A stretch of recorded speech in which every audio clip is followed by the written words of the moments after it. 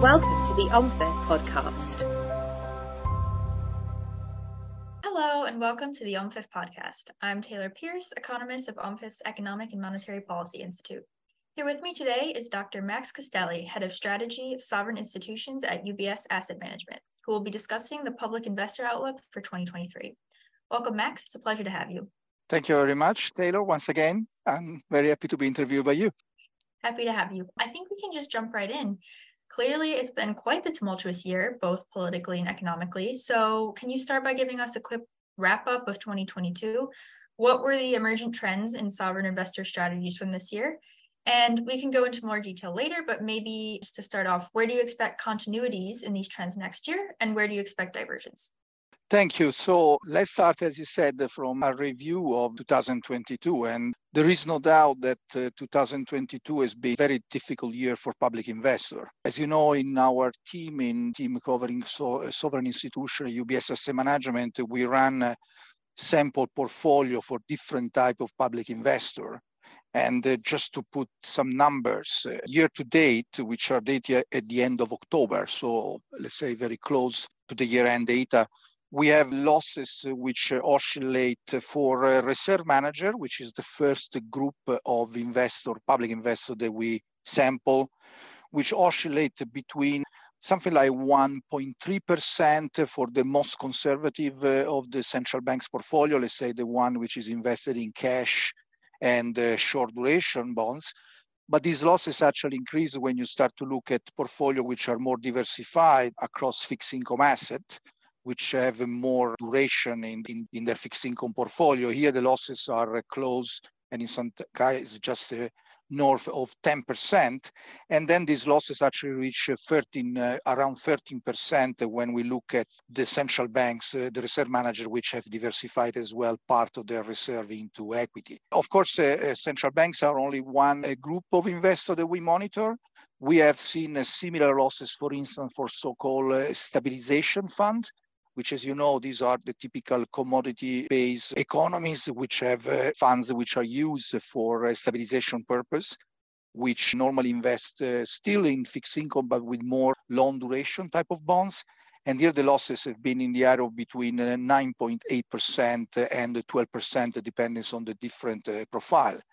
And then last but not least, we have, of course, the sovereign wealth funds, which are the typical long-term investor. They have a much more diversified portfolio. And for this type of investor, the losses have been oscillating between 15 and 19% year to date.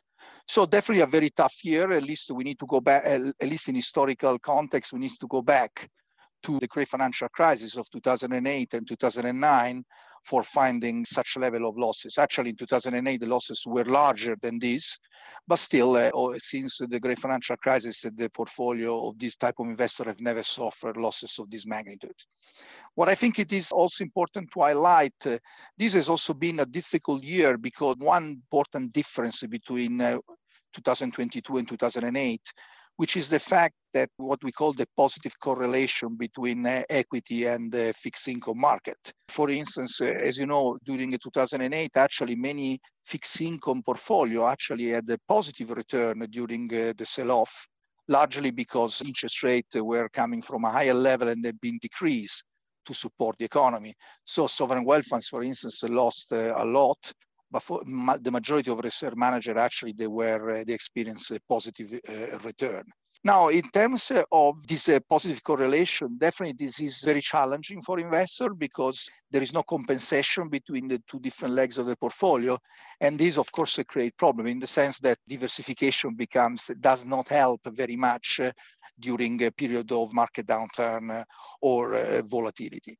I would say, let me add an additional element, which is also very important, which is the increased volatility in the fixed income market. This is something that normally you see more in the equity market, which are by definition more volatile.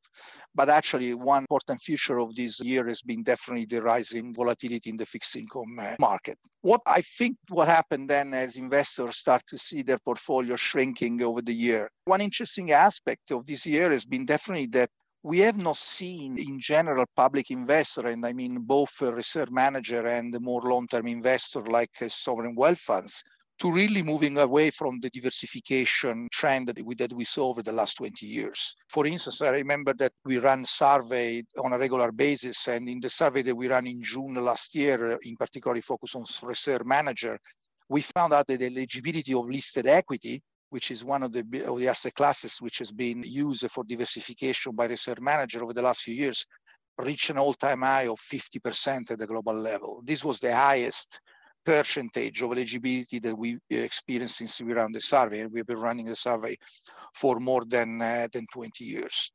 Also, if I look at the more sort of pension, so public pension fund and sovereign wealth funds, we are seeing a continuation of the trends. Many of these institutions rebalance as the market corrected, maybe a little bit less on the equity side, largely because also fixed income came down in tandem with equity.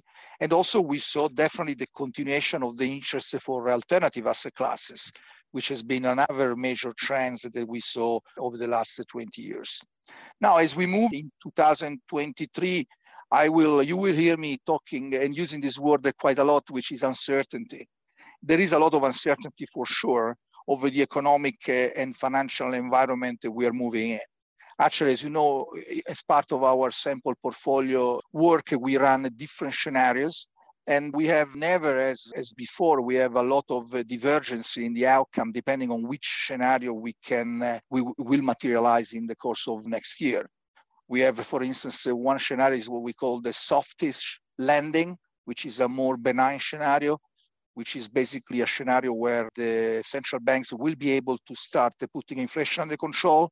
Interest rate will not rise more than what is currently expected by the market.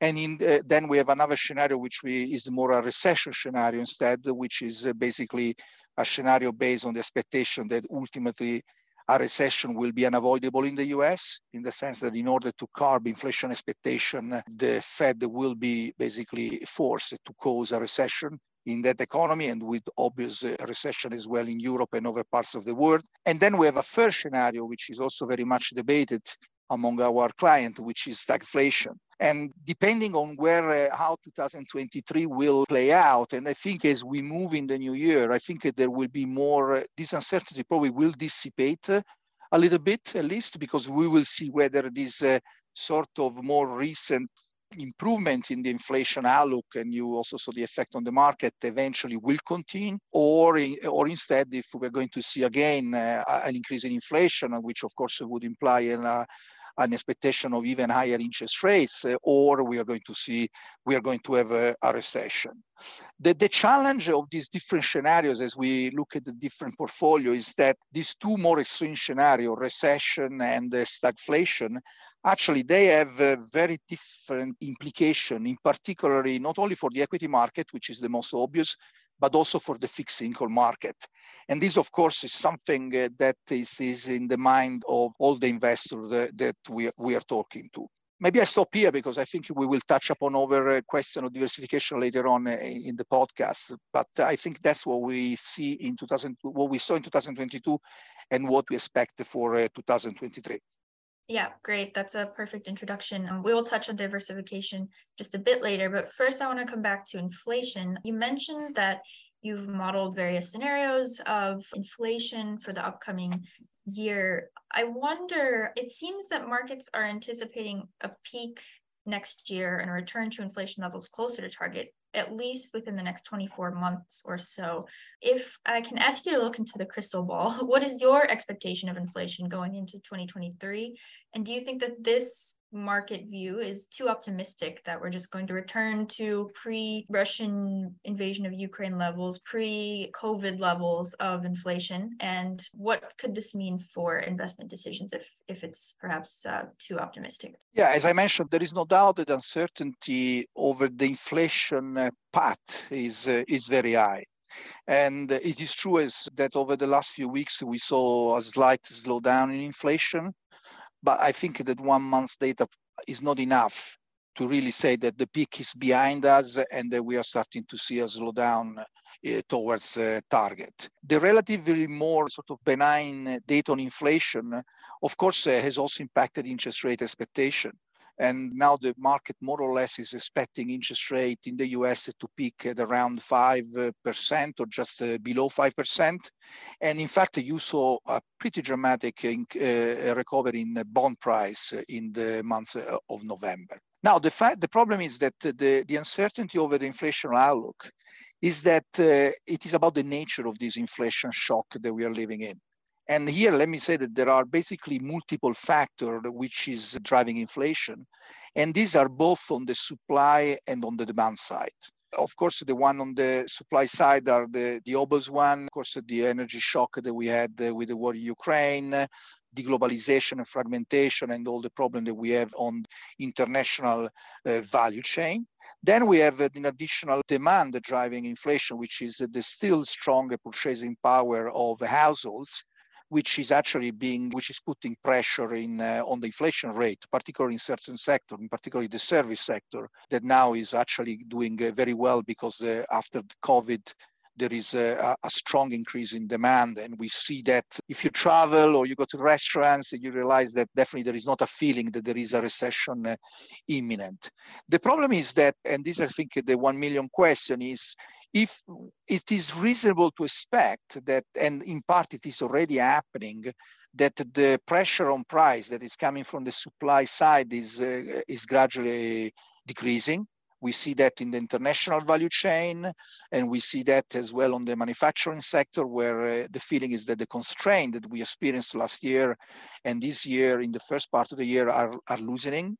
But of course, the question is more about the demand side. And I think this sort of heterogeneity scenario depends very much on the question that we're asking is whether central banks will be able, with the announced increase in rates, to curb demand to the extent that they will be able to use as well the inflation which is arising from that factor, in particular service demand. Another factor which creates uncertainty, I think, is wages. We have seen, particularly in Europe, some robust wage increases. For instance, in Germany, also in the UK, we saw some demand, which is, of course, and some of these increases are not probably in line with the target rate of 2%. What I think central banks fear, and I think also explain why they take such a robust move in terms of interest rate increase year to date, is that they fear very much the creation of a so-called wage price spiral. And this is something that I think it is a risk that definitely needs to be monitored. The longer the inflation remains high, the more distraction of purchasing power of the household we will have. And this, of course, will prompt more demand for higher wages. In terms of this uncertainty about inflation, let me refer to the three scenarios we have, and I'll give you some numbers. So when we model the softish landing scenario, we see inflation peaking early 2023 and then gradually falling, and remaining relatively high still in 2023, more than 3%, actually 3.5%. And then we see this inflation gradually falling over the following years and averaging then, when we look at the 5-year period, about the 2.7%. I'm talking about the US inflation. But just to give you an idea, instead of an alternative scenario, which is a recessionary scenario, which I said we're talking about a deep recession in the US with rising unemployment and over economic indicators going in very negative territory, we actually see inflation rapidly falling and actually falling beyond target at 1.8%. And in this case, of course, if you look at these two alternative scenarios, in the first one, we have the US policy rate, the cash rate at around 3.5% over the medium term. And instead, in the recession scenario, we see interest rate falling to around 1% in the US. This is definitely a very different world for the fixed income market. And then, of course, we have the third one, which is the one most feared by everybody, which is the stagflation scenario. Here we have, in our scenario, we modeled the US inflation on average to stay at around 6% over the next 5 years. And this would imply that the US cash rate would actually go well above 5%, 5.5% on average. And actually the long-term interest rate would increase to above 6%. Definitely another scenario of dramatic impact in terms of fixed income market. I think what we have to monitor very closely is basically as well, and this is a topic of conversation with many institutions, what if inflation actually starts falling? but does not really fall rapidly to target, which I think it is also a reasonable scenario. I think this is basically a scenario which is in the middle between the recession and the soft one that I mentioned to you before. And that this coupled together with the slowdown in the economy, maybe will not be a severe recession like the second scenario that I described, but still it would put a lot of pressure on central banks, that they would find some difficulties in maintaining a higher interest rate for a prolonged period of time. And I think this is going to be as well a scenario which is not maybe stagflation, but still would be a difficult scenario to navigate from an investment perspective. Yeah, I mean, none of those are particularly rosy scenarios, but I think I'm hoping for the... Well, the softish landing, I believe it is a relatively benign scenario, not only because basic inflation does not go down to 2% over the period, but still goes very close to 2%. Yeah. And the increase in interest rate, basically, which is currently expected by the market, will be the one which then materialize. And actually, eventually, over this 5-year period, we see interest rate peaking and then going down. And 3.5% would be probably what we could call a normalization of interest rate after a very prolonged period of zero, very low interest rates. Yeah, definitely. So hopefully, fingers crossed, that's what we see heading into next year. But on the theme of monetary policy, I just want to pivot and ask about quantitative easing and tightening and what you anticipate in 2023 and the effects that this will have as well on sovereign investors. I found that the whole question of quantitative tightening very interesting, because as the focus completely has been and is currently on interest rates, you can see how much interest rates are currently driving in particular interest rate expectation are driving asset price. It is interesting because quantitative tightening in some way has been a little bit left on the side, right, by investors. There is no really much focus, but definitely it is something that I think is going to be, it is very important, and it is going to be very important as we move into 2023. In fact, if apart from Bank of Japan, the main central banks are basically preparing to shift their balance sheet. In 2000, just as a reminder, in July 2022, the Fed already began by avoiding new purchases, but continue to reinvest the proceeds from maturing bonds. And we should remember as well that the ECB is actually preparing as well for QT. Now, basically what happened is that I believe there has been also an acceleration in this QT program, also because as inflation continued rising in the course of 2022, central banks basically move into a very more restrictive monetary policy mindset. And of course, QT is also part of the toolkit that central banks have at their disposal.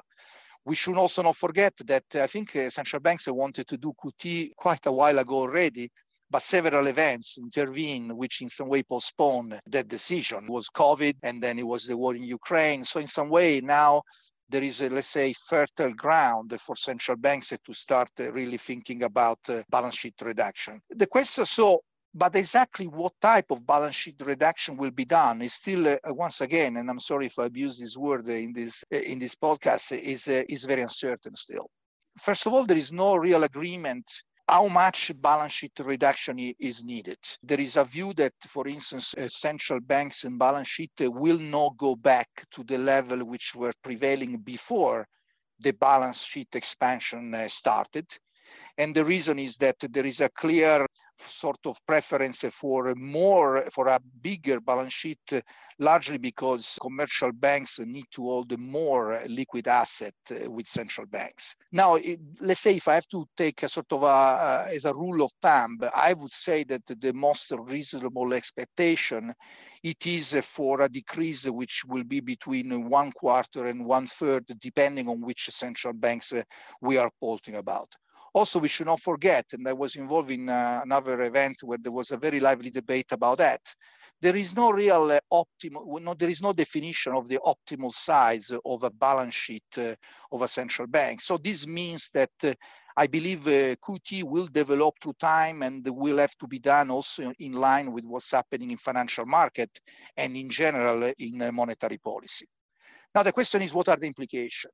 So on a macro level, I think the impact will depend very much on the speed with which central banks will start implementing QT, and also on which type of asset central banks will sell. because as you know, there are different type of assets which have been bought, for instance, in the US and in Europe. And of course, this will probably have an implication on aggregate demand. But to be honest, I think it would be very difficult to come up with an estimate of what this impact will be. There are other interesting, however, implications, which I start to see as well being the focus of central banks' conversation, which is, first of all, there are some fiscal implications, which are very important. In fact, if you remember, when central banks did the QE, the quantitative expansion, normally this was basically what we call in investing in the financial service industry, a very profitable carry trade. So they were basically buying long-term government bonds, which were financed with short-term liabilities. And basically there was a net gain for the central banks. In fact, central banks have been transferring this gain to the treasury.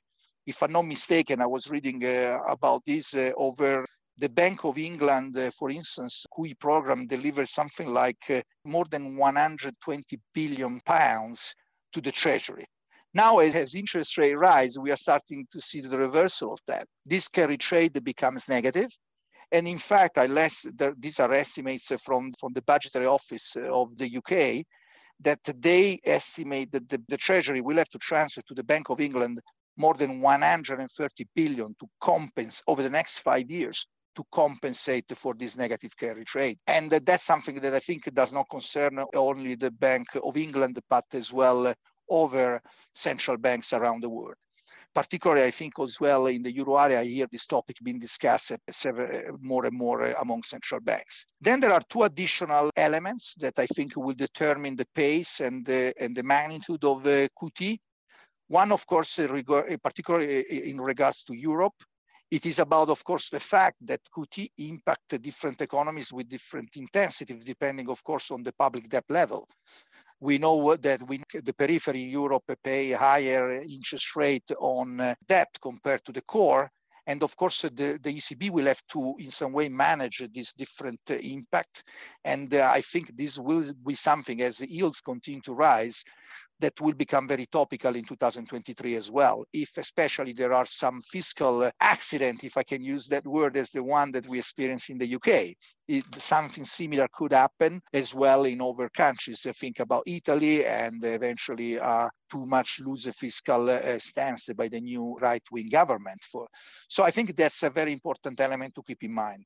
And the third one, which I think it is as well a concern for many investors, is the potential impact of QT on the liquidity of the fixed income market. I think here there are two elements. One, I think the UK experience has been important because it showed that ultimately, particularly with regards to money market funds, if something happens, there is, I think the market is convinced that the central banks can always intervene very forcefully and arrest any sort of problem. I think that's exactly what we saw in the UK with a massive reversal from the Bank of England, which in some way reduced immediately that risk. But generally speaking, as you know, there is a very important ongoing debate about, in general, the liquidity in the fixed income market.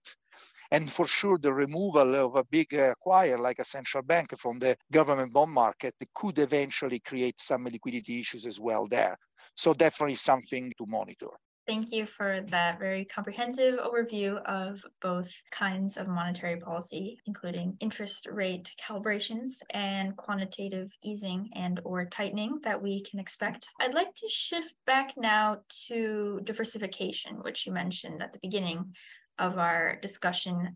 You mentioned that diversification across asset classes and currencies is a trend that you have witnessed over the past several years. Despite a much more volatile macro environment, it seemed that at least midway through this year, based on your survey findings, this trend was still on the table for reserves managers, but diversification was still of interest to them. And what do you think is driving this trend? Which asset classes do you think are going to be affected by the positive correlation, which you mentioned earlier? And in particular, which alternative asset classes do you think are going to be of interest for reserve managers? As I already mentioned, we have not seen a reversal or in the trends of diversification that has been going on now for many, many years, particularly among reserve managers, but in general, among any type of public investor. So this is very important to keep in mind. As you know, we in order to understand how the new economic and financial environment we're moving in could impact diversification, we should understand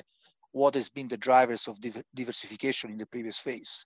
And basically, the main driver has been, for sure, the prolonged period of low yields, particularly, of course, we talk about fixed income market, that basically push reserve manager to diversify away from government bonds into spread products within the fixed income space or listed equity, or for those who are able to take that liquidity premium into even alternative asset classes, like, for instance, infrastructure or real estate, which I think an additional important driver of the diversification has been as well the rapidly rising foreign exchange reserve, which at the end of 2021, actually, they touched the all-time peak. Generally speaking, higher reserve means that there is more room for diversification, as the goal of return become as important as the two primary goals of reserve manager, which are capital preservation and liquidity. The context, the macroeconomic context of this massive buildup of reserve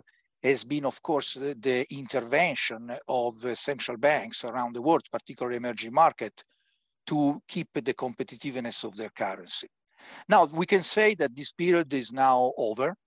And as I said, there is still uncertainty over the outlook for interest rate. And as I mentioned, we also have a scenario where interest rates in a recessionary scenario, will go back to a very low level. So we might go back to the sort of low for longer type of economic and financial environment that we had before 2022. However, I think that it is, given the inflation dynamics, it is reasonable to expect that interest rate will remain higher than what have been the case over the last decades. Now, a word with higher nominal return in the risk-free asset, which is the government bonds, will inevitably have implication for other asset classes.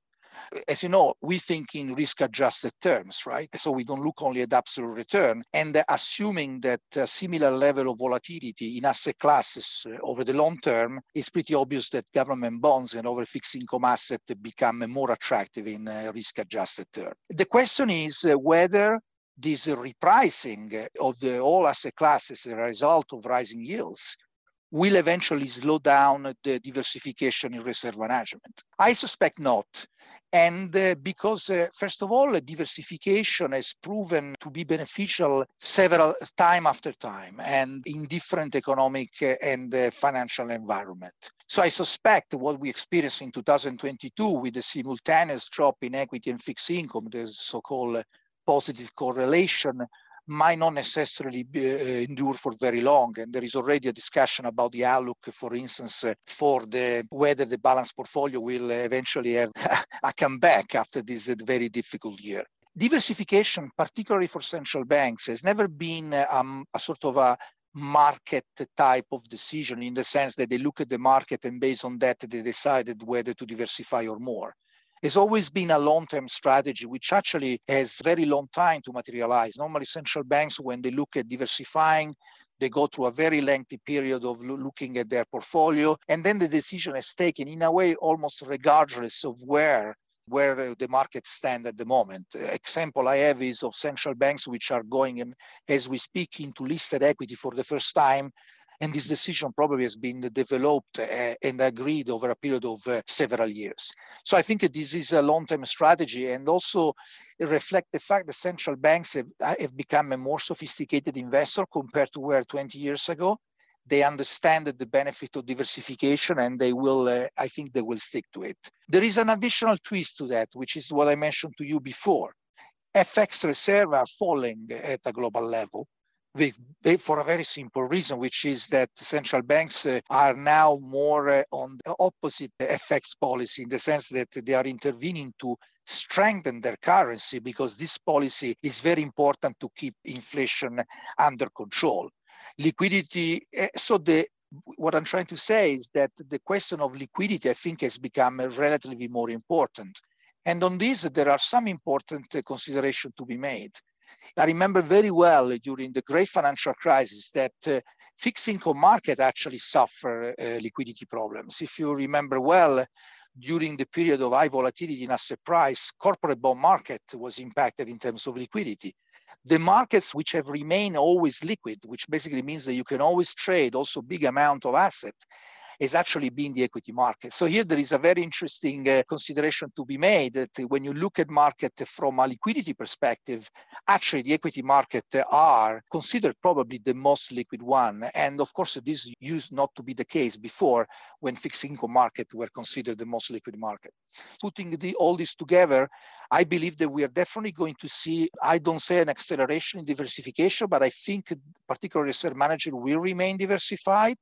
But what I think we are going to see as well is a different type of diversification. Diversification so far has mainly been about diversifying across asset classes. For instance, the move from fixed income to equity and eventually to alternative. But very often this has been done in a passive way. So basically, they buy the index in the listed equity market, exactly as they tended to buy the index as well in the bond market. What we are going to see probably is more diversification in the search of alpha, which basically means that there will be less passive investing and more active investing. This is something that is very important because in our jargon, we say that we're moving from a regime where you wanted to be a beta player to instead we're moving into a regime where you want to be more an alpha player. And this is actually going to be true not only for the equity market, which has been the typical alpha play for many investors, but I believe also in the fixed income market. That's why we are seeing in terms of diversification, many central banks, for instance, starting to a different type of strategy within fixed income. For instance, what we call more flexible or dynamic or absolute return strategy, which are basically an injection of activism in a fixed income portfolio where you're able to take, for instance, different duration bets across different asset classes or across different regions. And I think these trends will continue and I think will reinforce as we move into 2023. Yeah, very interesting. Related to diversification, perhaps a bit more specifically on currency, another trend that was highlighted by your survey was the steady increase in renminbi holdings and decrease in US dollars. And this is also something that OMFIF has found in our survey of central bank reserve managers as well.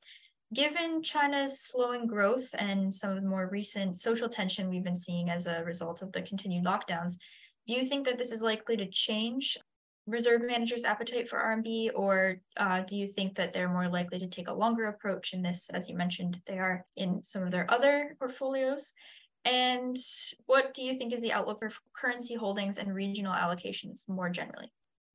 Well, let's start from where we stand, and I'm looking forward to see the results of your survey as you publish your report. At the moment, I can focus on the result of our survey, where we always monitor what is the current level of demand among reserve managers for RMB fixed income. Basically, we ask, we have the percentage of survey responded that are invested or considering investing in the RMB. And we had a pretty consistent number, which is around 84, 85%. And actually in 2022, so in June of this year, we had this percentage at around 85%. So overall, we are not seeing any change in the sort of what I would define the steady increase in demand for RMB fixed income among our investors. Let me add that in addition to the survey result, also my interaction with central banks around the world, the RMB is a topic of conversation. I have not detected any significant change in this type of attitude of central banks towards the RMB. These, of course, largely reflect the trends that we already observed over the last few years, which is basically an adaptation of the currency allocation of the reserve manager, first of all, to the changed composition of their international trade, which automatically increase. If you have more trade with China, you tend to demand more RMB, and this, of course, is reflected as well in the currency composition of the reserve, but also I would say the rising international role of the RMB, which is as well an important driver for many central banks. Of course, this trend has different intensity across the region.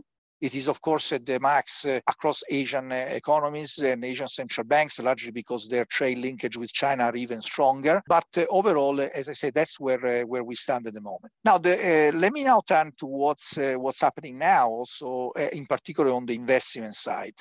It's pretty obvious that if you look at yields currently, the interest rate differential has moved in favor of the US dollar. This was not the case when we were in a zero interest rate environment before 2022, which of course favored the RMB. So what I think is important is that I believe that there are different drivers for demand of RMB. Investment and return is one of them. But I believe that ultimately the strength of the need for being more diversified is likely to keep the demand for RMB pretty robust. Let me also mention that if I can broaden a little bit the perspective, there is not only the RMB as a diversifier. We also have a quite already we have some importance, what we call the so-called secondary reserve currency. This is something that we think about the Canadian dollar, Singapore dollar, and a few others. I believe that we are going to see a little bit as well of more diversification across this currency for two reasons. First of all, because as I mentioned, a more active management of fixed income portfolio leads you to also take more position across a different market rather than being concentrated in the largest one, the euro, the dollar, and the Japanese yen. And also because we might also see some important dynamics as well. One of them could be the geopolitical context, which is very much centered around the US-China confrontation. So it might also make sense to broaden a little bit your perspective and having a little bit more diversification across over reserve currency, which might as well become a little bit more attractive. And last but not least, eventually the shift towards CBDC and central banks' digital currency is another trend which could make some of this currency, secondary reserve currency, more attractive simply because it will be easier and to trade them, more liquid and with less cost associated. Yeah, that's an interesting point about CBDCs and the easing frictions maybe playing an important role in reserve currency allocations and holdings. We could have a whole podcast just on that, but I'd like to shift instead to ask you about sustainability. You mentioned earlier this year that your reserve manager survey found that climate change had actually fallen in importance this year relative to previous years, which is likely due to more acute pressures from the war in Ukraine and subsequent geopolitical tensions. Where do you see sustainability on the list of priorities for reserve managers and central banks more broadly, perhaps in 2023? This is a very good question. And as we move into, I remember when in early 2022, the war in Ukraine erupted and we start to see immediately the impact on the energy market. There was this view that in the trade-off between energy security and energy transition, energy security might take over so that we would have seen a slowdown in the interest or at least in the prioritization of energy transition among policymakers and ultimately eventually among investors. I think this has not been the case as we move towards the end of the year. And this is very important because I think there is a clear view that this is an irreversible trend. And we see that not only from our perspective as advisor and as a provider of ESG investment strategy, but this is reflected in the numbers. And let me mention, for instance, that in 2022, we saw a little bit of underperformance of ESG index, particularly on the equity market, compared to the more traditional one, simply because we saw a rise of energy or energy-related stocks and a drop in tech stocks. The first one are normally classified with a high carbon footprint, and the tech stocks are normally considered with a low carbon footprint. So this underperformance has not been very big. Actually, we are talking about a relatively small purchase, but still, this is something which I think the investor noticed. But if you look at the flows of investors, so the demand of investors for ESG strategy has been pretty robust. And the flows into ESG strategy has been well above the one in a more standard, more traditional investment strategy. So this shows the demand for investors is there. And if you look at as well reserve manager, actually we saw an acceleration. Many central banks that were already a little bit more ahead which already made the switch from traditional to ESG benchmark. We saw more central banks considering that step. And I think this is a reflection of two factors. First of all is the fact that really there is a clear commitment from central banks, and they are in some way also driving the agenda. Think about the work of the European central banks during the year.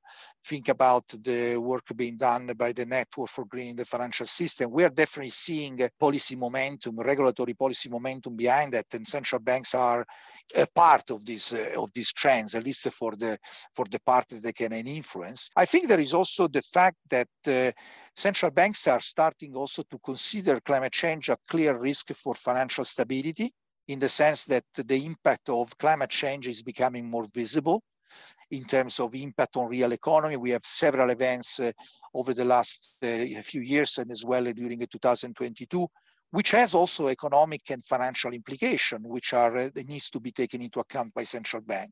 I think as well that ultimately there is a view that energy transition is also part of the geopolitical challenge that many parts of the world face. Think about dependency on Russia and on particular region. And I think this is also an important driver. If I move now from central banks to sovereign wealth funds and over more, let's say, long-term investors, which are very much focused not only on the listed market, but as well on the alternative asset space. If I look at where demand for alternative asset classes is falling, anything which related to the energy transition, energy storage, batteries, renewable infrastructure, green infrastructure, there is a very strong demand. I would say that we face a situation where we don't have enough supply to meet the demand rather than vice versa. So I think this trend is there. It was not impacted too much by the recent event in Ukraine, and I think that it will eventually even accelerate over the years as soon as the focus on the war in Ukraine will eventually go away. Yeah, we also found in our survey that both public pension funds and sovereign funds are very keen to invest in renewable energy projects as a form of alternative investments. So yes, hopefully that is a trend that will continue to gain in importance and be on sovereign investors' radars.